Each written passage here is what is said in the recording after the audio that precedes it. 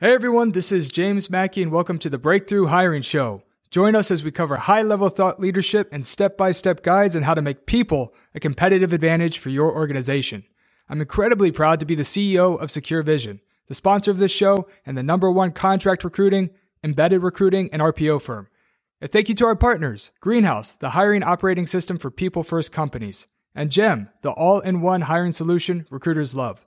Let's go! Okay, welcome to segment 2 of our panel. Let's jump into AI. There's been a big push from a lot of CEOs to actually pause development of AI for the next 6 months.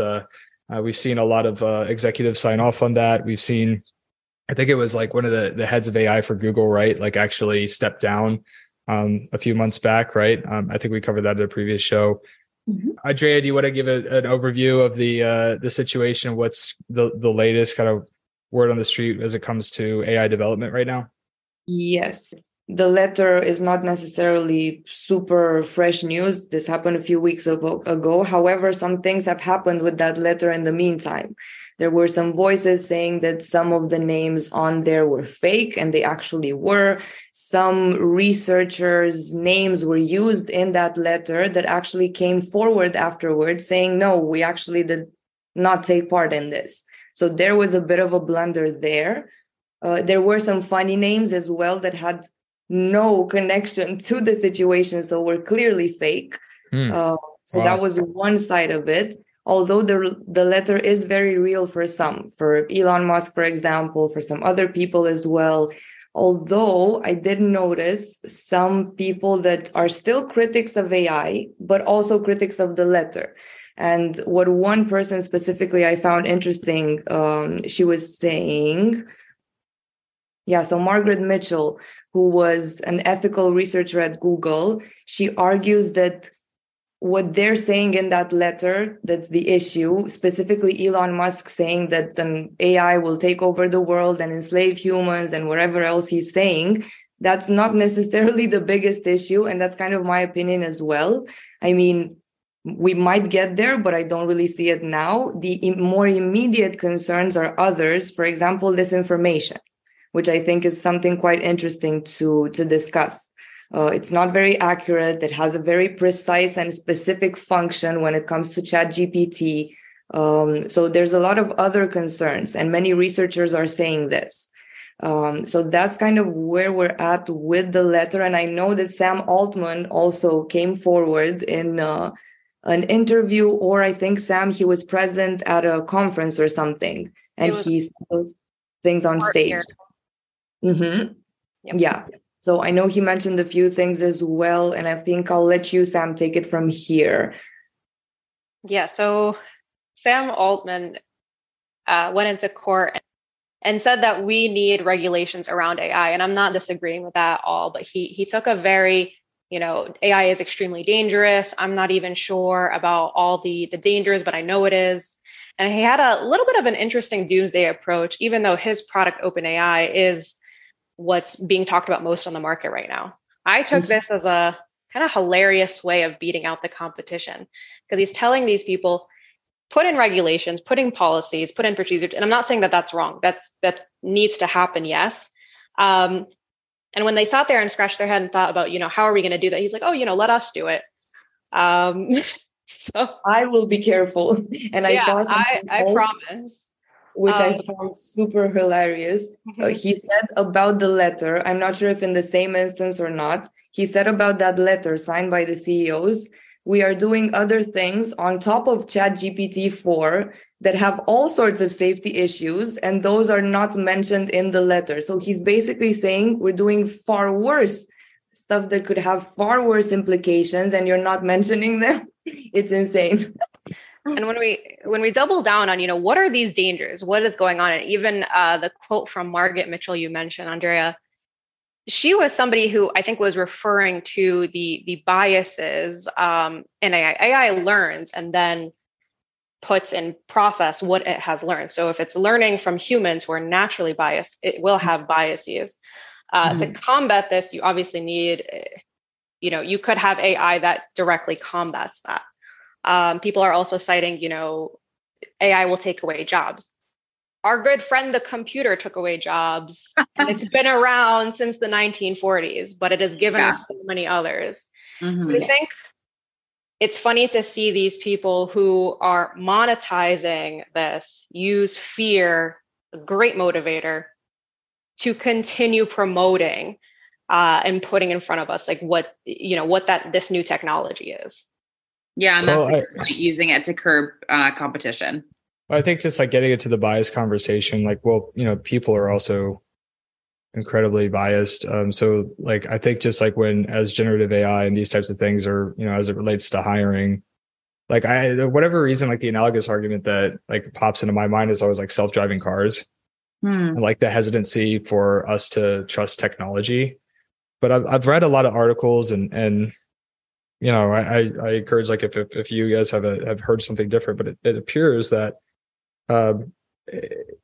across the web, like autonomous, like self-driving cars seem to be safer, at least at some point will be safer, but seem to be safer than human-driven cars. There's a lot of human error and distraction that causes accidents, but we still feel that that would be like less safe than we don't necessarily like the idea of giving up control.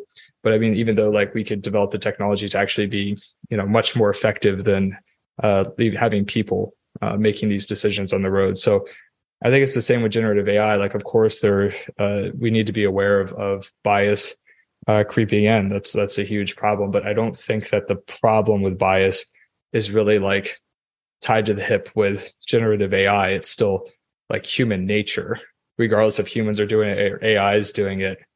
The problem isn't the generative AI. It's people. Yeah. But I would say the important thing to stress here, and that these people I think are stressing, is that, hey, let's focus on talking about bias and let's pause maybe the development for a bit of time to talk about bias, to talk about disinformation and some of the other concerns, and not that it's going to transform into a killer robot like overnight, right? That's all I'm saying. That's right. Fair enough. But I think it is important to kind of stress that, like, yeah, let's talk about it, but let's talk about the important things in it. Regulation. I think too, like regulation is going to be important. And that's like probably going to be like one of the biggest problems, right? I think too, it's like when you just look at like the growth rates of the industry, I don't know who dropped this link in here, but it's whoever did, thank you. But they're looking at like all the funding that has occurred this year, which has been, quite a lot. It's growing faster than any other market segment right now. And they currently are saying that the compound annual growth rate of generative AI is going to be like they're projecting it at 27% year over year, which is kind of nuts, right? Like, and there's currently like a $10 billion valuation for generative AI by 2025. That's going to more than double. And so they really see this as, this is also kind of a huge opportunity, like within like every type of solution, whether it's like talent acquisition, people, everything else. Like it is going to transform everything. And it's accelerated also just by the sheer amount of funding that's going into this. I think it's like, a lot of, it says Q1 2023, generative AI startups completed $1.7 billion in funding across 46 deals. Another 10.6 billion deals were announced but not completed during that quarter. And 13 generative AI startups have reached unicorn status with 1 billion or higher valuations. And this is from an article on explodingtopics.com. We'll drop the link to this article in the description of the episode, so you can take a look. It has a lot of other really cool insights, but it definitely is an exploding market, right? And I'm kind of curious, like how much of this is going to drive like market rebound too, like within the tech industry. You mean within bringing back jobs, or what are you referring to? I don't know. I mean, that's like kind of what's interesting about it, right? Like, I think it probably will create a lot of jobs, at least at first, like within the tech industry, because there's so many companies being built up to develop. Like OpenAI is hiring like crazy. Mm-hmm. It's not like because they have generative AI, like they're not hiring people. Mm-hmm. Like they're hiring a ton of people to build out this technology. I mean, there could be like, of course, like the long-term ramifications. I think Andrea, you had researched on a previous panel, like a jobs report, or like there was kind of like a international kind of study done on like the amount of jobs that'll be disrupted due to AI over the next 5 years. And I think it was like 23%, right? is what they're. Yeah, something around there. That some of the jobs will be disrupted, but they can't really tell how many new jobs will be created. So there's still that factor that we need to keep in mind. Yeah, so it's hard to tell if it'll be like a net gain or a net loss. I think we just can't, we don't know yet. So I will say I've seen, some of our clients are in like the software development space. So I have seen some really funny, like quippy LinkedIn posts where they're like, oh, well, the only way that AI could really replace developers is if clients were able to clearly articulate what they want. And that's never going to happen. So we don't need to worry about it. That's a good one. Yeah. Yeah. I know there's definitely, like, I've heard from a lot of like engineers that they're just not really concerned. And I wonder how much of that is like really like accurate versus like overconfident. Maybe a little bit of bias. It's like when I Right. see recruiters, like, the middle of like Q4 of last year being like, there's still like, all these companies hiring, like, they're, you know what I mean? Like, it's like, yeah, okay. Like there are companies hiring, and I'm not like, there are, and there's balance. And like, that's part of the balance that we share too. But like, there's also, sometimes I felt like some recruiters were like kind of going overboard in terms of what they were sharing with the market. Like, now's the time to hire, it's like, well, maybe it's not the time to hire, so. But as it is right now, AI cannot create new things. It cannot be innovative. So although I feel like, especially ChatGPT, when that first came out, software engineers were the first to be testing it out and playing around with it. They quickly found out, it can't do really more than what a well-functioning, good software engineer could do. It could just kind of copy and paste code that already exists. You could just go and get that. Yeah, no, that's I love that point. So like AI isn't necessarily able to innovate. For now, it's able to optimize though, right? Like machine learning is all about optimization, and that's the thing. They're using the AI term like super, I don't know, arbitrarily here. And it's a word jumbler at the end of the day. I mean, it has a bunch of data and words, and it puts them together in how it thinks you would like it to hear. Sometimes it's accurate, sometimes it's not. It is useful, but for very specific things as a tool. I don't know, to generate some keywords that you need for recruiting and you save some time. Stuff like that, not necessarily creating something new from scratch. Yeah, I hear you that it can't like innovate, but it can definitely write well. Like I've seen a lot of different people talk about how they'll just do blind A/B tests between like what actual human beings write and what ChatGPT writes, like for like, give it a prompt, whatever. And then they'll vote on which they think is the most effective messaging. And the ChatGPT written work often wins. And so that is, yes, it's not creation, but because they are copying and pasting and kind of taking direction on tone and stuff like that, it's kind of the same thing. It's the same outcome, at least, as human creation. For sure. I mean, it depends for what you're using it, right? This is something where it's a good use case, but if you want to write a book where you actually, come up with an idea, actually write a book based on your thoughts, I don't think it's going to be as good as the humans, or I hope. God, I hope not. If AI is writing books, like what are we even doing? Something recycled, like it's not going to be new. It's going to be based on prior data that it had. So even if it's good, it's kind of going to be like, I'm stealing this a little bit, but like Photoshop. When we look at something that's Photoshopped, at this point, we could tell it was Photoshopped and we could say, okay, it looks fine. It looks good, but it's not real. I feel like we're going to take that kind of approach to this. Like we'll eventually pick up on what's new and what's real and versus what's not. Sorry, Bridget, go ahead. Oh, it's quite all right. So I had asked ChatGPT a question earlier, and its response to me was, as an AI language model, I don't have access to real-time data or the ability to browse the internet. My knowledge is based on information and available to up until September of 2021. So it's combing historical information. So to your point, Sam, yeah, it's totally not innovative or driving future, but it's providing information based upon history and what it can find. So it's not driving growth, but it can provide better context on topics. It's a tool. It's a tool. It's a resource. Yeah, not a replacement, but a tool to actually help us, hopefully. Well, and this might be interesting. We're going to share this article in the description as well, but this is an article by Gartner. And from polls that they've done, basically primary focuses of generative AI initiatives. Number one, 38% customer experience and retention. I find that really interesting. And you know my thoughts on like the best people in talent acquisition organizations being run similarly to like revenue organizations. So I think there's a lot of parallels and opportunities within talent acquisition and employee experience. So if 38%, I'd be curious to like look into, of course, like what TA and people products are being developed. But like, come on, let's be fair. Like there's going to be more companies developing products for like customer retention and experience. And I'm wondering like what parallels we could see there. Like what are companies doing across the board in terms of creating generative AI for customer experience and retention, and how that could be applied to like employee life cycle. I think that's really interesting. Then it looks at 26% of initiatives are going towards like revenue growth. 17% are going towards cost optimization. That's actually surprising to me that 38% is going through customer experience or retention and 17% is going toward cost optimization. I would have thought that cost optimization would have been the biggest segment. That was an assumption that I made. Are they defining that as like figuring out how to price?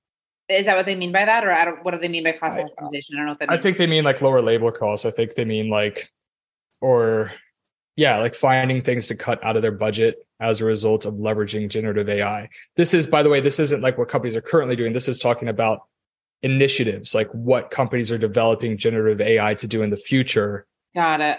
Like 17% of the stuff being developed is for cost optimizations. Meanwhile, 38% is being developed for customer experience and retention, which I would have thought cost optimization would have been number one. My theory is they already did it. So that's why they don't need to focus on it for now, because they already did it in the last year and a half, 2 years. No, I actually think that those statistics make sense for what AI could do right now and what it's immediately projected to be able to do.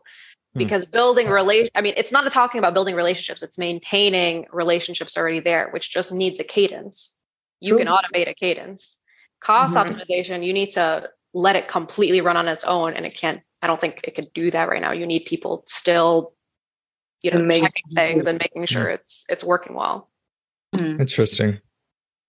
I mean, maybe some of it's too, it's like they're looking at where market opportunity is, like what types of products are people going to spend the most money on?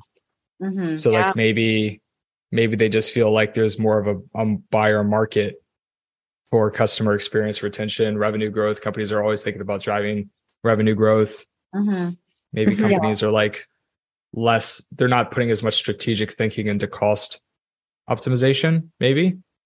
And also, I think we know from Pavilion reports and some other reports that I've seen, companies are really focused and have been in the past few months on expanding their existing client base, on customer success. They know it's super important to minimize churn now more than ever. So yeah. I hear that's right. Like that's a huge, like a really good point to make, is where the market is right now. People are focused on retention, like the lifetime value to CAC ratios, right? Like basically how much it costs to acquire a customer in comparison to how much money you're going to make off that customer. Like those ratios are totally screwed up right now because it takes so much money to acquire a new customer in this market for a lot of folks. So they're focused on retention and not really focused on like just, tripling their customer acquisition cost at an unsustainable level that doesn't make sense financially. Yeah. And so we are seeing a much heavier investment in a customer experience and retention. So maybe you're right. It's like that market alignment. But also that's weird. It's like, because you're building this technology now, but by the time it's built, we might be in a different market condition where people are valuing, revenue growth, which is the second highest segment. So there you go. I guess that makes sense based on where we are in terms of our market cycles, right? Cost optimization. And it's always going to help you, right? If you make that investment in retention, it's going to help you in whatever market, if you're doing a good job in retaining your customers, right? Yeah. There's this guy, what's his name? His last name is Cunningham.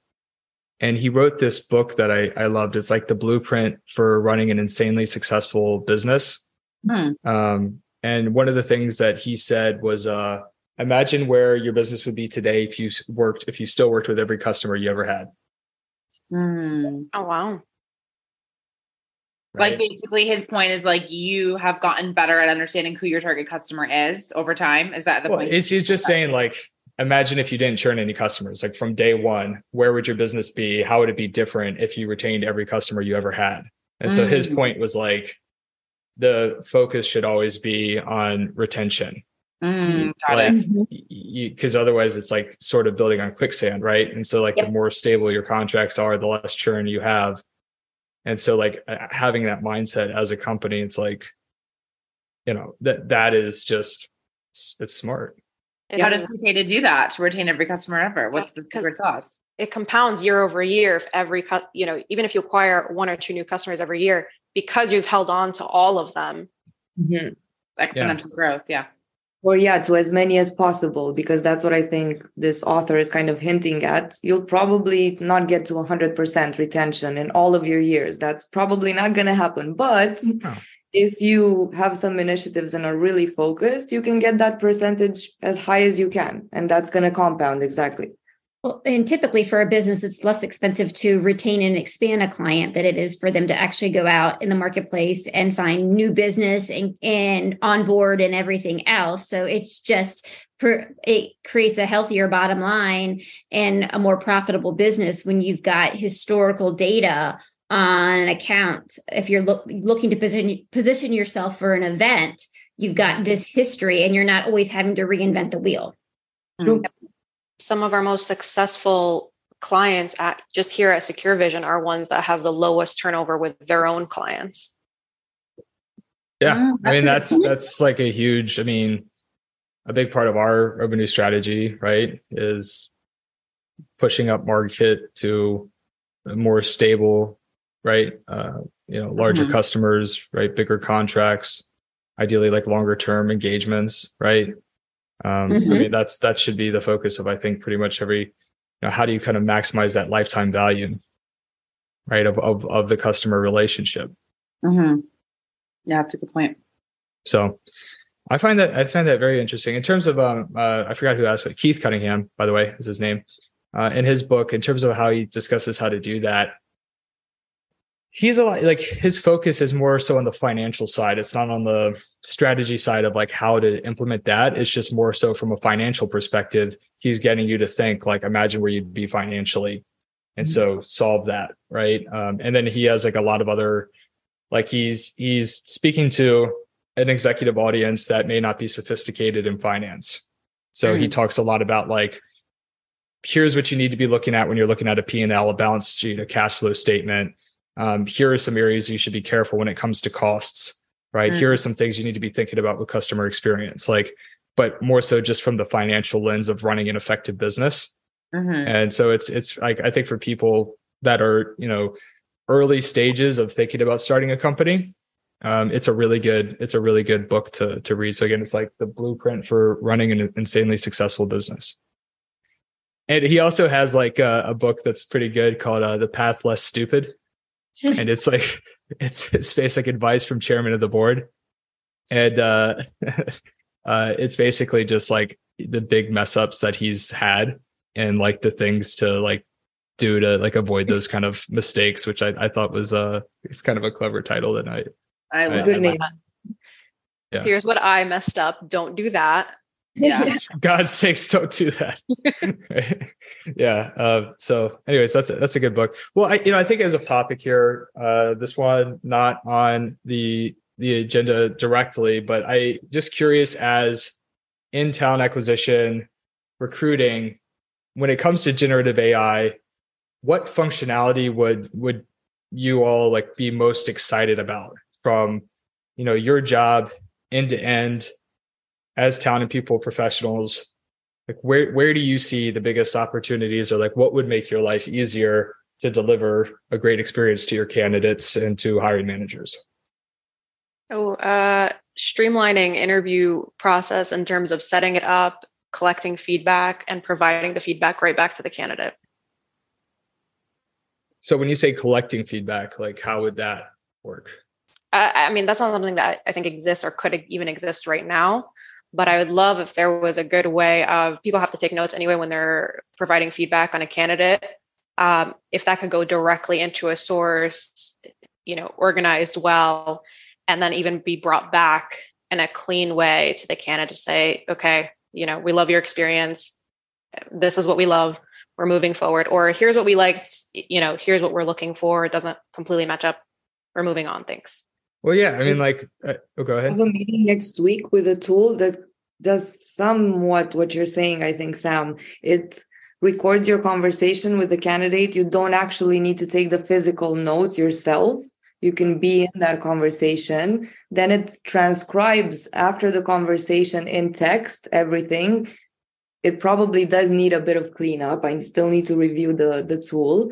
And then it makes that information into something that's either for the candidate or the client. I can't remember. But yeah, I think there are some stuff out there. And I'd agree with you. It's something super useful for recruiters because it kind of cuts down on it. And of course, you can customize. Like if you feel that you want to add more to a note, you can definitely do that. Yeah, I mean, I think that's a really good use case, right? Like if you can have a kind of AI tool recording a call, if you can put in, like the structured interview questions and the key kind of traits and skill sets and whatnot, and basically the AI can put that data in the ATS, like so that hiring managers like actually don't need to take notes, and it can basically evaluate the quality of the answers and then help kind of indicate which candidates should move forward in the process automatically. Because like, think about how like shitty like the ATS is with hiring managers, like not putting feedback into the system. Yeah. I also think that I had a guest on the show.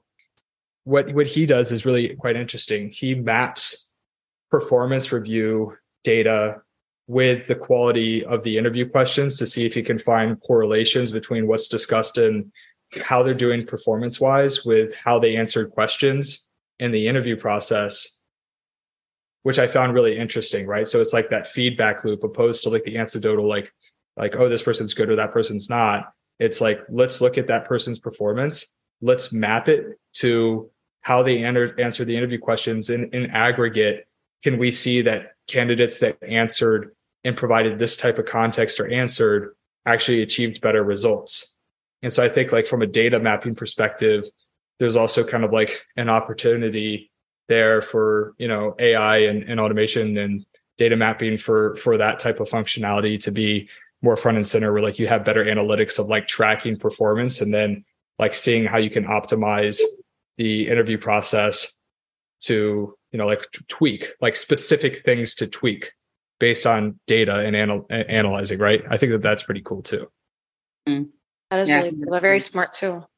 Like a good way that this person figured out how to do that. We work with a lot of early stage companies though, so sometimes it's tough when we have hiring managers that come and say, I've never hired this position before. We have no previous data. Find someone. So I wish there was a repository of things like this for similar companies. Right. Well, so by the way, his name is Jeremy Rutch, and he runs a company called Bandolier, which they basically do like embedded sales talent for tech companies. And so like they're hiring for inside salespeople like at scale, essentially. And so they have like a use case of like one type of role. And so they're able to like map the significant amount of data back into their hiring process and see like to optimize based on the data they're seeing from a performance standpoint. The other thing I think could like, again, like that based on my like recording episode with Jeremy was like evaluating performance faster. Like, can you collect data in the onboarding that would indicate whether or not somebody is on track to produce good outcomes? So like, of course, the first thing is optimizing talent acquisition to hire the right people, but we're probably not going to have 100% hit rate even with AI and all this extra data because there's just so many factors that go into performance, right? And so the earlier you can catch some kind of indicator that somebody is not going to perform, the less of an impact that could make on the business, team members, whatever outcomes, right? It could protect. So like, of course, we need to give people time to grow into the role, but I'm saying using data, if you can find that 3 weeks in, there's a strong data point where if there's some kind of behavior or disconnect that leads to like a 75 or 80% fail rate, then that like you can catch it faster and try to like help somebody make the improvement, or also just make sure that your team or company or whatever is not as vulnerable to that individual that is struggling, right? So I found that interesting versus like, I think how it's typically done is like, you don't really know till like 6 months or a year in. And so it's like, if you could catch that a month in based on pretty consistent data, I find like that's a really interesting use case for technology too. With the caveat of like, I would hate to be like, oh, the data says you're not going to be a good performer, so we're going to let you go 30 days. No, that's obviously inappropriate. Like, I'm not like suggesting this kind of cold, like, I'm just suggesting like, if you're like, here's the thing, right? Like, if somebody's not going to work out in 6 months and there's a way to know that in 3 months, first off, there's a better chance to put them on a performance plan sooner, not from the perspective of working them out, but in the perspective of helping them track. Like, can you also track like, okay, when we get people in this program earlier to make sure they're back on track, we actually have a lower fall off rate because we can identify earlier on that there's a problem. And so we actually have fewer performance issues after 6 months or a year.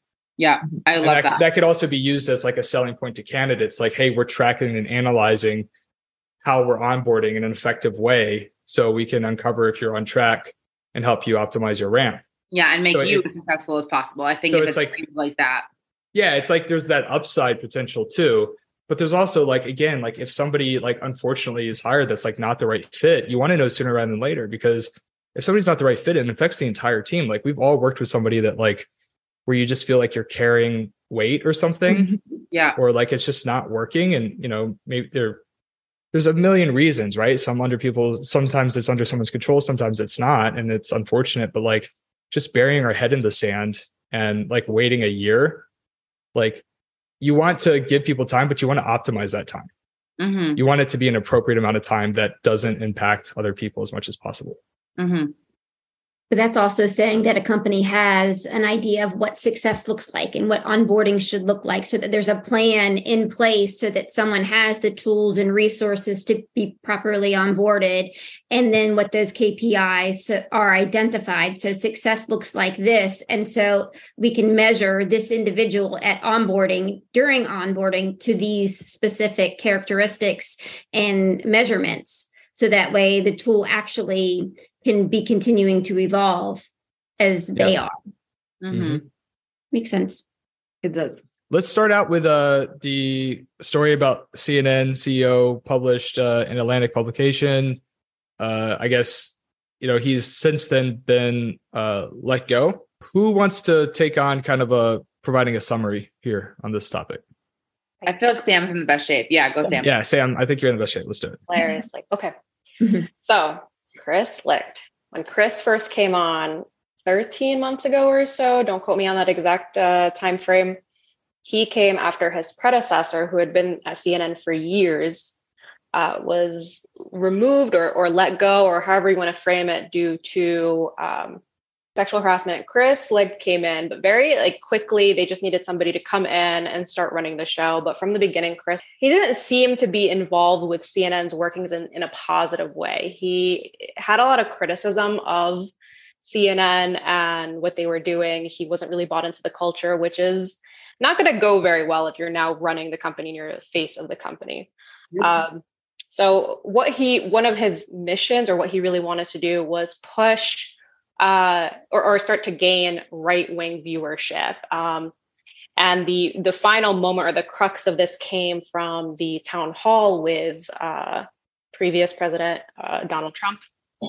And it went very badly. It was a very half-baked, very flashy plan to, like I said, attract the right-wing audience, but it was done in such a way that it turned off that viewership and their current viewership.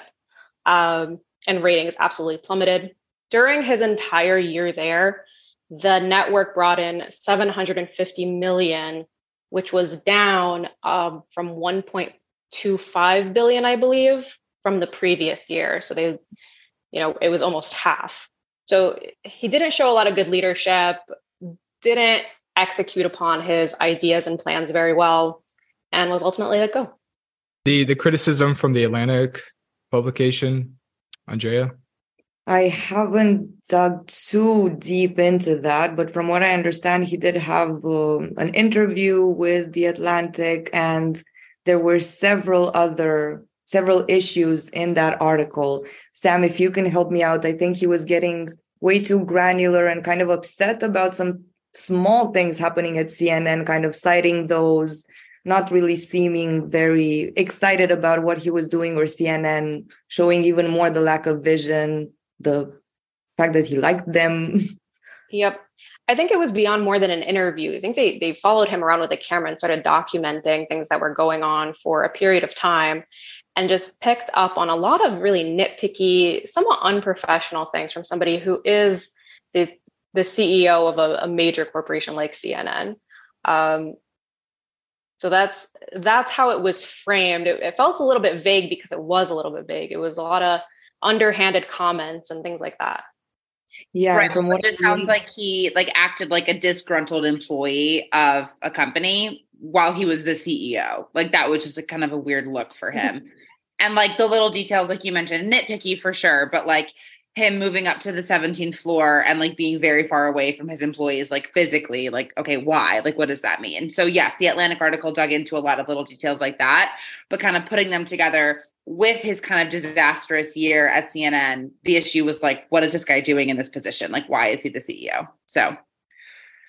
Yeah, and it kind of shows, I think, probably the overall lack of vision, at least for now and in the past few years of CNN, and kind of the lack of clear direction. What do we want to do? Report the news ideally, but we all know there's a lot more going behind the scenes. So I feel like they're somewhat floating and trying to see where they're going to land, and how hopefully they will get someone with a better vision, of more of an understanding of their viewership, what they want to see, how to report the news ideally as objectively as possible, and stuff like that.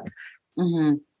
I wish that to an extent CNN would address issues with more broad appeal, because whether you're right-wing leaning, left-leaning, there are, national issues we are facing that affect both sides. And oftentimes I see CNN not really covering those issues. They just gloss over them and, put whatever is flashy and exciting or potentially fear-inducing, and then go, okay, we're done here.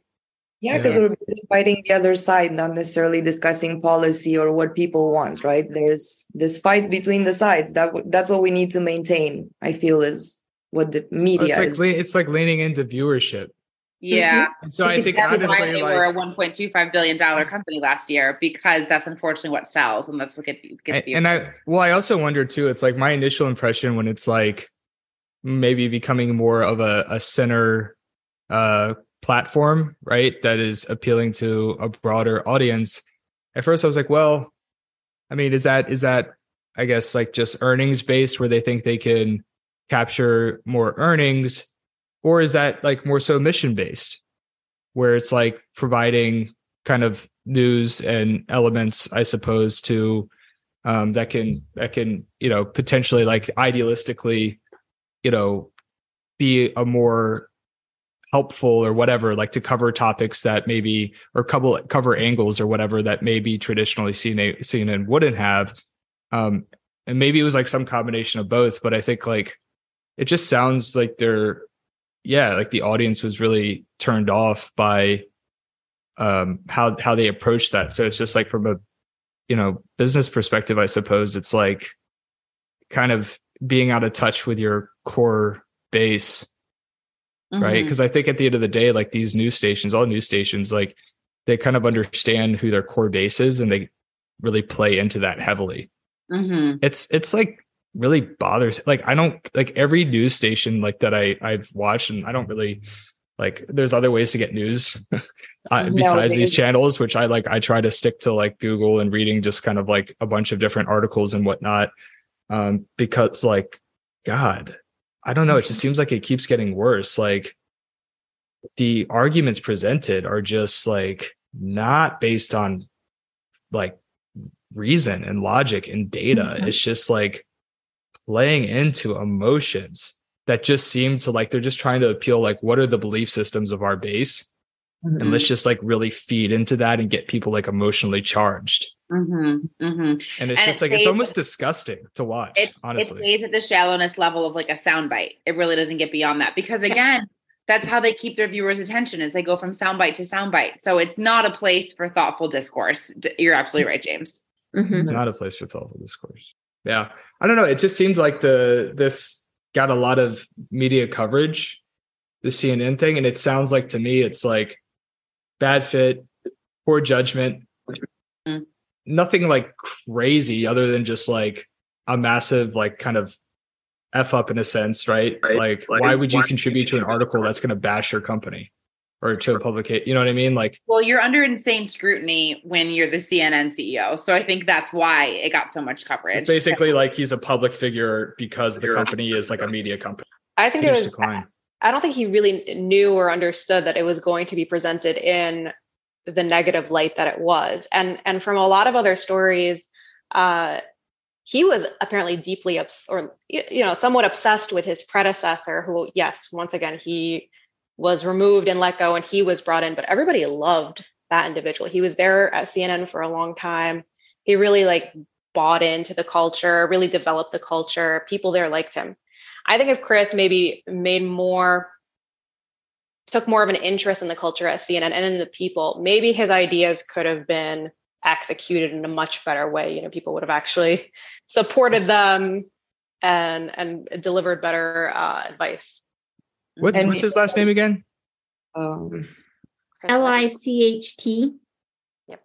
Licht. I did read something funny. Now we would need to fact check a bit more, but I read it somewhere credible that he was quite obsessed, as you said, Sam, about his predecessor and how loved his predecessor was, that he actually was doing some deadlifts. I'm not sure if that was maybe even in the interview, in that video interview with the journalist, but he was doing deadlifts and he was saying, oh, my predecessor could not lift this. Like, let's lift this. Which is insane, absolutely insane. If loved true by the people, but I could lift, so maybe that's what's gonna make the people love me, right? It doesn't really sound like he had been in a position even remotely close to like a CEO role. No, not at all. Like he was basically an executive producer of like Stephen Colbert show, right? It just sounds like a late night show. Yep. Like, that's a huge jump to being then the CEO of a publicly traded. They're publicly traded, I'm assuming, or are they? They are. And well, anyways, it's a huge company. So how do you go from like being an executive producer? It was a chaotic time. They needed someone to come in. At least now, though, that Chris is out, they didn't do the same mistake. They've now brought in a team, I think, of 3 or 4 individuals to start leading CNN until they figure out what to do with themselves. I think it's kind of funny. So I'm on his wiki page because I was looking for his background. He doesn't have a LinkedIn profile. He's messed it up. First mistake. No, I'm just kidding. But it's funny, like notable work. The Late Show, Stephen Colbert. I guess that's what they were talking about. They weren't talking about the Colbert Report. They were talking about the Late Show. Our cartoon president, CBS This Morning, Morning Joe. Like, it doesn't have CEO of CNN as his notable work. Oh my God. That's hysterical. Fair. That's probably just because it happened so recently, but still, I just got a little giggle out of that. I don't know. I feel like Wiki's like day by day updates. So it really is. Notable accomplishments. Not being the CEO of CNN.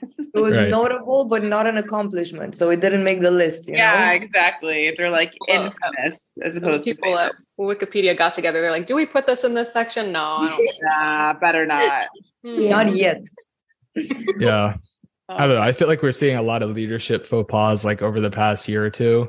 Probably too, people are turning a more critical eye to leaders as earnings are decreasing across the board. So that's probably why we're seeing this more in the news. And I like, this was like an obvious like issue in terms of like the CEO judgment and awareness, in my opinion. Like, it's very hard to say that this is just, I mean, earnings is one thing, but like there's, this wasn't like a subtle mess up, right? Or something where it could be taken out of context.